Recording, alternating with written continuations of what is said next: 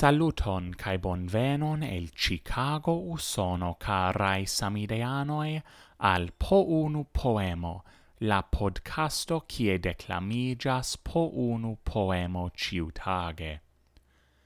Ien poemo de Mishu Beraru, kiu nomigas Passanta amo. Septembra tago laste brilis hela, cae ni disigis cun bedaur cae ploro, doloris nin ancora vundo de la trafinta nin amsago de amoro. Cor shiran cantis si disig romanson, cae poste talismane cun tranquil cae bonem, al mi por porti bonan chanson, si donis haron el la haroi silcae.